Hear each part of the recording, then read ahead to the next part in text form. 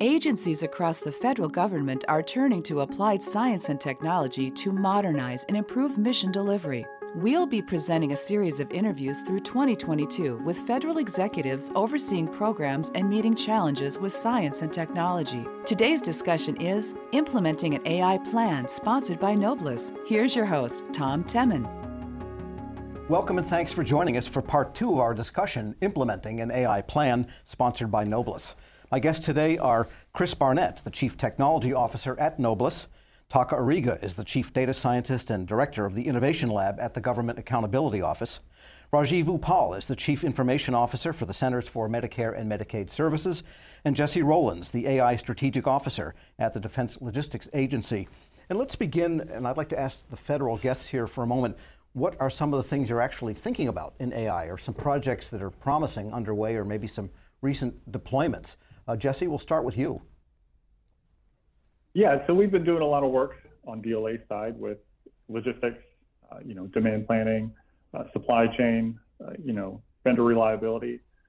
And those projects are really important. But what's more important to me is setting up that AI ecosystem so we can get these projects through kind of an AI lifecycle quickly. So for me, as the strategic officer, I'm really focusing on, do we have the data in place? Do we have the infrastructure and tools? Do we have the experts and the data scientists to facilitate these projects? And do we have that governance structure, right? When I speak of governance for AI, do we have the knowledge management? Do we have the risk mitigation? So setting up this kind of AI end-to-end ecosystem, so whatever project we want to take on in the future, we can get through that pipeline quickly, we can iterate, we can experiment, and we can learn, more importantly, on what we've done in the past. And I imagine there are counterparts in industry, Walmarts or Costco's or those types of outfits that also have big, and again, large volume issues with supply base and getting things from point A to point B to where they need to be. Is that something you've looked at also to see what your industry counterparts are doing? Yeah, it's definitely something we consider. I think one of the biggest differences is, when people compare us to Amazon or Walmart, it's the risk tolerance. If Walmart runs out of toilet paper, it's no biggie. If a warfighter runs out of a critical part, that's a different problem. And it's also the demand cycle. No one can really predict the demand of the defense industry per se. We don't know when we're going to get into engagement. We don't know specifically when we're going to, go to war. And so it's very important when we create these models, that we plan to mitigate that risk. So we've been training models on the past 20 years of data. Great. Does that past 20 years of data reflect what we think is going to be the future of conflict for us? So we have to be a lot more careful than these other logistics organizations. That may look like DLA, but the risk appetite is completely different.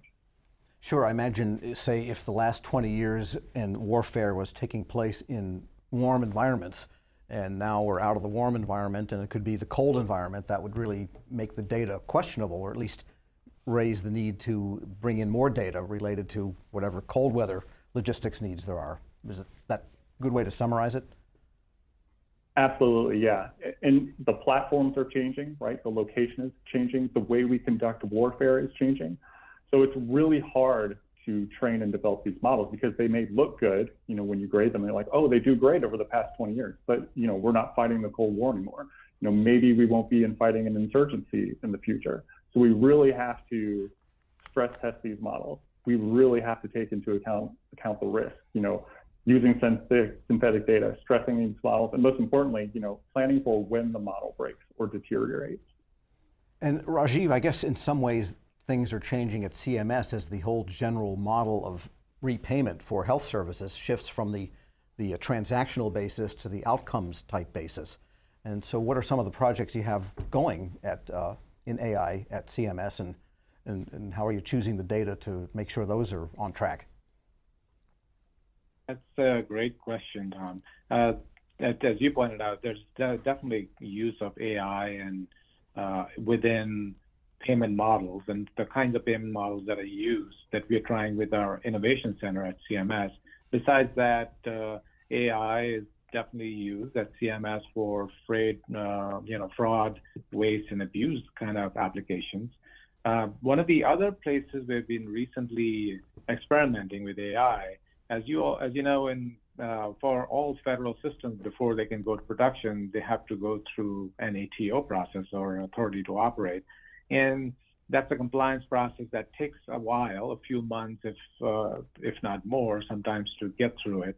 And we've been using and experimenting with AI of how we can make that faster. How can we reduce the burden? So when people are documenting certain controls, is there a way for us to use natural language processing to look across our database of controls and say, hey, you're trying to, document this control.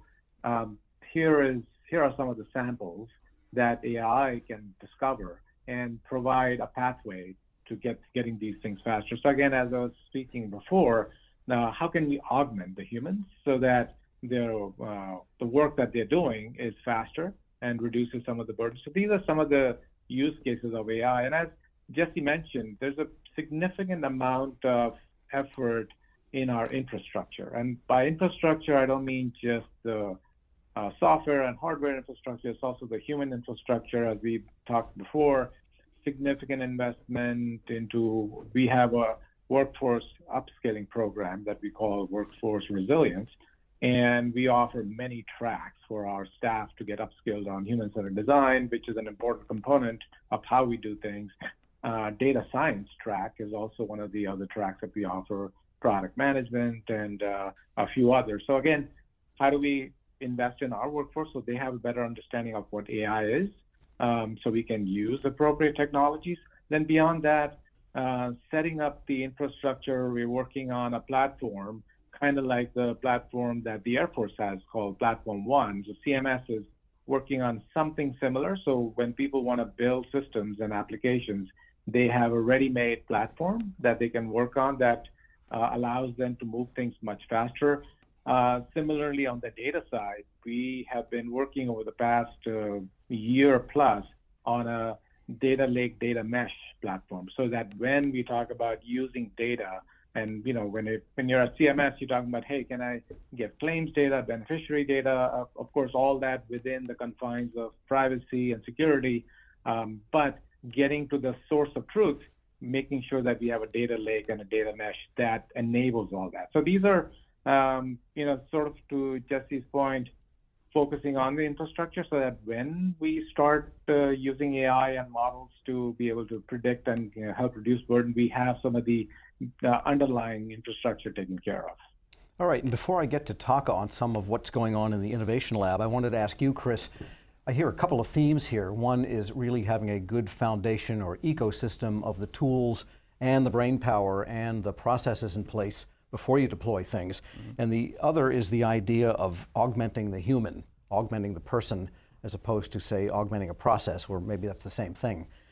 Is that what you hear? I mean, is that a good, looking across the agencies, it seems like these themes are pretty common. They are. I think the setup of the infrastructure and the governance processes really transcends various agencies and departments. I mean, they want to have a good feel for whether it's the infrastructure piece or the software in place or the trained personnel, that we have an idea for how to deliver kind of that comprehensive service element.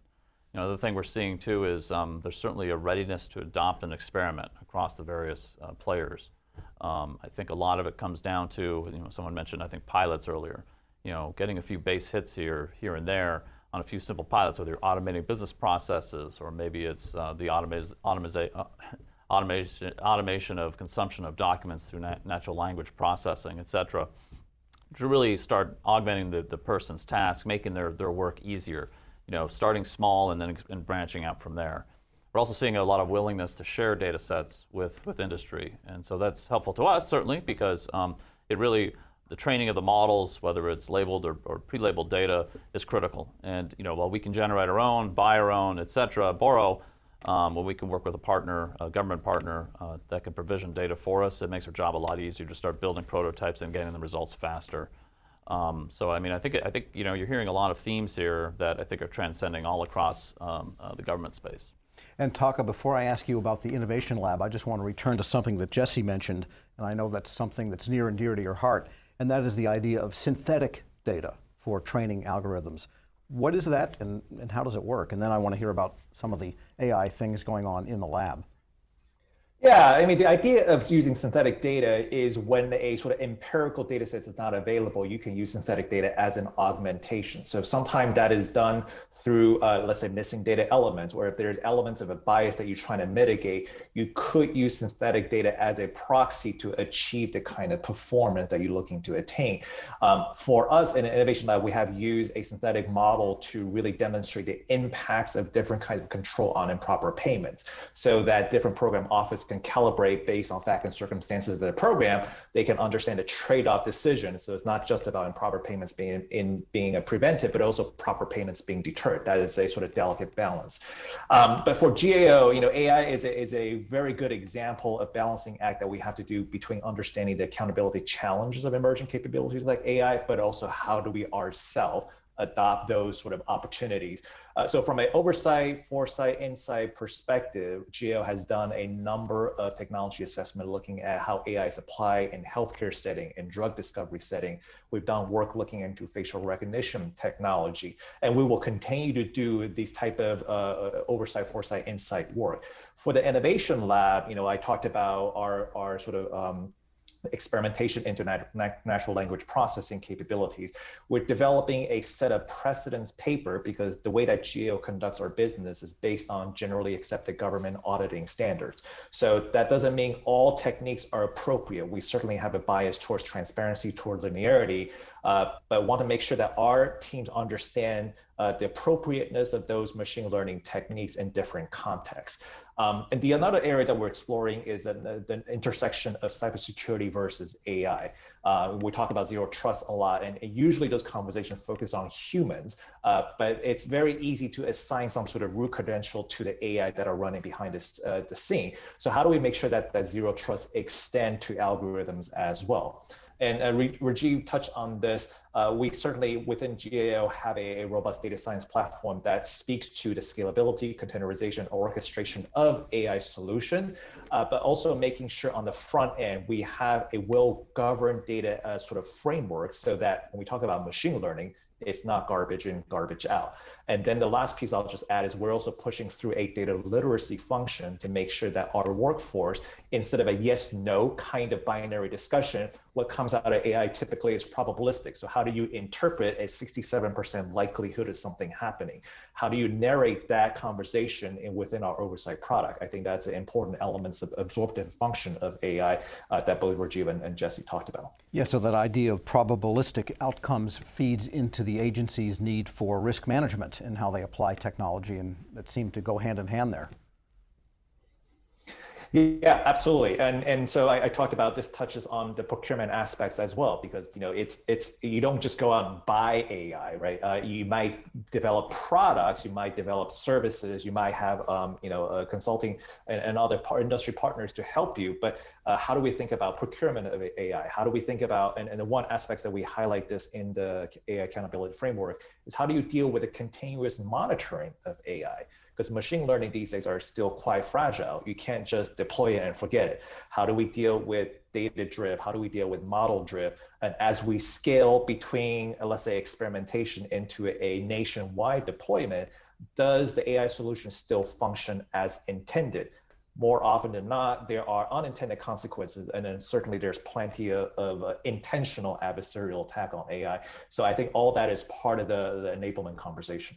All right, we're going to take a short break on that note. My guests today are Taka Ariga. He's the Chief Data Scientist and Director of the Innovation Lab at the Government Accountability Office. Chris Barnett is the Chief Technology Officer at Noblis. Jesse Rowlands is the Strategic AI Officer at the Defense Logistics Agency. And Rajiv Uppal is the Chief Information Officer for the Centers for Medicare and Medicaid Services. I'm Tom Temin. This panel discussion is implementing an AI plan sponsored by Noblis here on Federal News Network. Tackling national challenges that continue to rise and change rapidly can be difficult. Noblis can help. Noblis brings together the best of science, technology, and engineering to solve complex challenges, like improving transportation and infrastructure systems, countering threats from weapons of mass destruction, and enhancing the operability of naval surface ships. For 25 years, Noblis has been an innovator with the federal government, investing in advanced R&D, enriching lives, and making our nation safer. Noblis, for the best of reasons. Visit noblis.org to learn more. Welcome back to our panel discussion, Implementing an AI Plan, sponsored by Noblus here on Federal News Network. My guests today are Jesse Rowlands, the AI Strategic Officer at the Defense Logistics Agency, Rajiv Uppal, the Chief Information Officer at the Centers for Medicare and Medicaid Services. Taka Ariga is the Chief Data Scientist and Director of the Innovation Lab at the Government Accountability Office, and Chris Barnett, the Chief Technology Officer for Noblus. I'm your moderator, Tom Temin. And I want to just talk a little bit more about the idea of selection of data and data sources for training the algorithms just prior to deployment.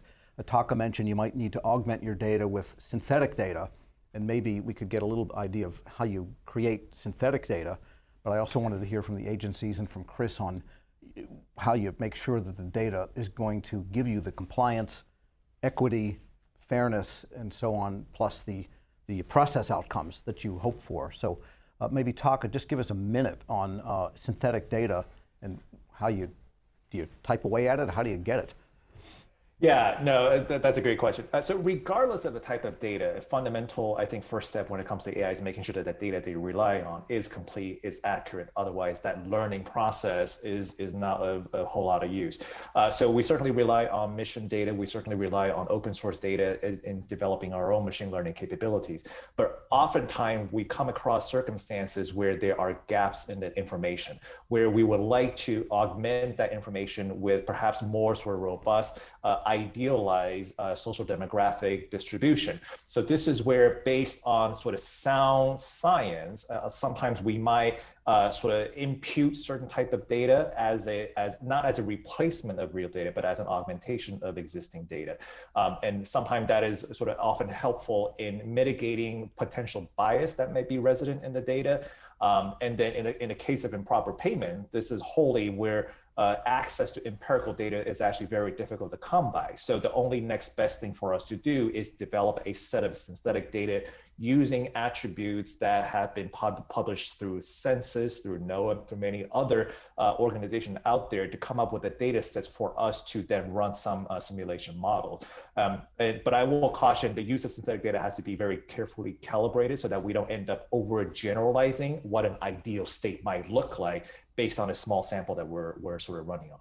Sure, we've all heard horror stories of where we got great outcomes to date and we apply the same data and it gives you precisely the wrong outcomes going to the future. And Chris, you mentioned the idea that early in the first segment that there might be portability of data sets for training algorithms from agency to agency, and that's a good way to go if something exists already. So what makes a good training set, and how do you know that you're going to be okay by transferring a data from one agency to the other, and that they too will get some good outcomes? Boy, do you have an hour to answer that question? Yeah, that is a good one. So I think a lot of it comes down to I guess it depends too on the type of data set that's under observation, right?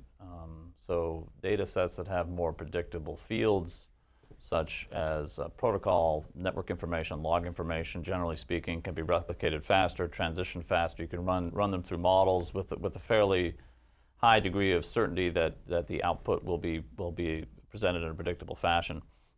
Others, for example, imagery or video or sound files, media, very a lot of variability, right, in terms of those data sets and their accuracy. So you still find a lot of projects that prep work there can consume 80% of the time just getting that data labeled and presented and ready for presentation, or analysis. But once it is presented, I mean, depending on the data set itself and the underlying kind of is it imagery of firearms or traffic or weather or whatever the case may be. In some cases, you can certainly port that data over to another project and to another project itself. But the labeling piece will take time. And we've been doing some early work in automated labeling of imagery, which some tools have shown early promise in making that readily available. And of course, some of the cloud providers have some very powerful capabilities in prepping data in that way as well to make sure that it is portable and relatively presents some predictable outcomes. All right, and Rajiv, it's probably fair to say, and I'll ask this also to Jesse, that sometimes more data is not necessarily better, that you might need to subtract data. For example, in the famous case, it produced great salespeople for a company, but then it started producing the same thing over and over again, which was a lack of demographic diversity. So if you take out certain attributes from the database and leave others in, you might get more diversity because you have taken out something that was pulling the data in a certain direction. So how do you choose data sets, and how do you choose what's not going into the algorithm? That's a very good point, Tom. It's really important as part of making sure that you have the right kind of training data. This really kind of also boils down to the ethics, right? We have to make sure that we involve enough stakeholders so we can ask the question as to what kinds of data and attributes that we should be looking at, whether it's demographics, race, gender, all of the attributes, what are the things that we should look at, and then testing to see, do we have sufficient data for that represents all of those different attributes within our training set. So that's really important, and that's something that we take very seriously, because as you all know, if the data is biased, the models are going to produce results that aren't really something that we should be depending upon. So it's really important that we take the time up front. The other place, and to add to what Taka was saying, so we also had CMS have invested some of our time and effort in creating models to generate synthetic data, which is for healthcare. In addition, and there's not just for actually those synthetic data that we generated is more with the idea of, well, we need data to test our systems when we are in development environment, for example. And we really don't want to put production data like claims data and beneficiary data in our lower environment. So we're pushing hard to use synthetic data or using tokenization to tokenize the production data so you can never tell whose data it is, because PII and PHI is really important concerns. So these are some of the things that we've been trying to do to make sure that we, first of all, PII and PHI do not get exposed. So we make sure that the data is tokenized appropriately, and in cases where we don't have data, use models that can generate synthetic data. So that's sort of been where we've been spending our energies. Okay, and Jesse, comment on, again, the right training sets. Yeah, it's a complicated question. But when it comes to the business perspective, right from the start, what's the business problem? What's your current condition and performance?